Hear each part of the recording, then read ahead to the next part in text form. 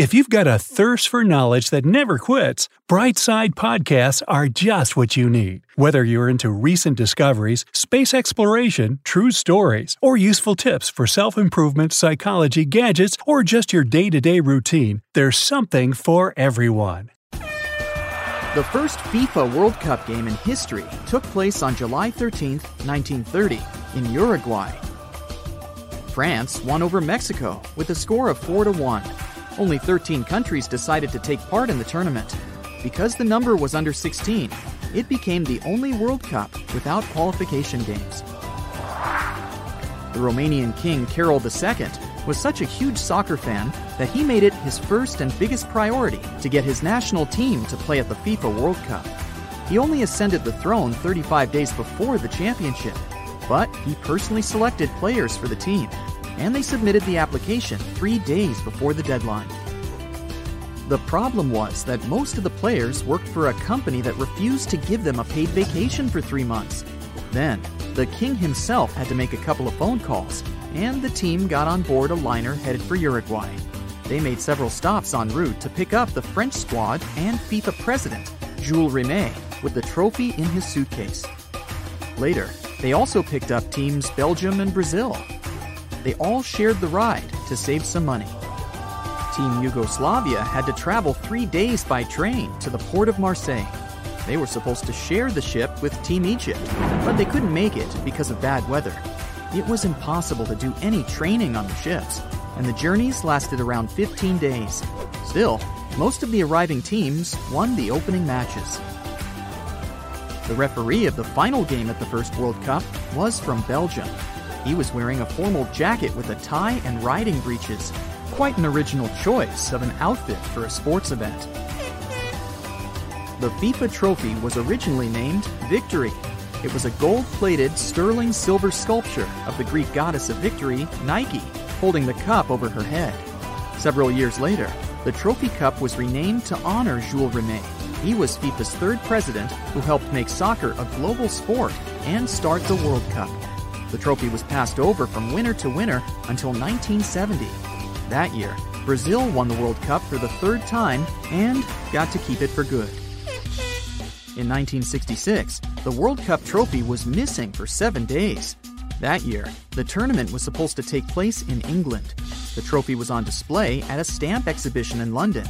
It was supervised 24/7, but a thief managed to break into the security case and steal the trophy on its second day on display. The entire nation followed the search for the trophy that began immediately. The thief demanded a huge ransom, and even when he was arrested, the cup wasn't with him. Then, a black and white mongrel named Pickles saved the day. A week after the theft, Pickles noticed something wrapped in a newspaper beneath a hedge in the garden of his home in South London. The pup made his owner, David Corbett, check out the find. While he was carefully unwrapping the newspaper, David realized the World Cup trophy itself was in his garden. Once it was confirmed that it was real, Pickles instantly became a celebrity worldwide. His owner was given a reward of over $100,000 in today's money, and the pup received a lifelong supply of dog food. Several years later, a new trophy was made by an Italian artist who won a design competition. It's a statue of 2 athletes holding up a globe made of 18-karat gold with bands of malachite on its base. Some scientists claim the globe has to be hollow, or else it would be impossible to lift up the trophy as winners do. No one has seen the first original Jules Rimet trophy since 1983. The Brazilian Football Confederation placed the first original Jules Rimet trophy on display in their office.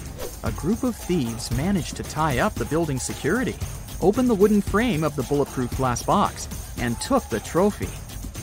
The Rio de Janeiro State Bank offered a hefty reward for the trophy's safe return, but the trophy never came back. The most popular version is that the thieves melted it down into gold bars in one of many Brazilian foundries. The system of yellow and red cards was only introduced at the 1970 World Cup. Until then, referees had to tell players they were dismissed. At the tournament in Chile, famous referee Ken Aston wanted to send one of the Italian players off for kicking a Chilean athlete. The Italian didn't speak any English, and the referee didn't know a word of Italian. So other players and the stadium security had to drag the player off the field. The remaining game was pretty violent. There was no way for the referee to easily let the players know they had to leave the field. Ken Aston couldn't stop thinking about that game, even when he came back home. Once, he was driving down the street in his car, noticed the traffic lights, and decided to introduce the same system to the pitch. It was an instant hit, but officially became accepted by the rules only after a while. According to FIFA rules, players who take part in the World Cup wear shirts with numbers from 1 to 23. Players from Japan aren't excited about wearing the shirt with the number 4 on it, as it sounds similar to demise in their language and is considered unlucky. So they decide at random who's going to wear that shirt. The start of the final match at the 1974 World Cup had to be delayed by 10 minutes. It happened because construction workers at the Munich Stadium had forgotten to install the corner flags. The first game without any goals scored took place only nearly 30 years after the first World Cup. England and Brazil played 0-0. This was actually the only time Brazil didn't score, and it was because their opponents had really great defensive tactics. The game where the players got a record number of yellow and red cards was in Germany in 2006. At the game between Portugal and Holland, the referee gave out a total of 16 yellow and 4 red cards.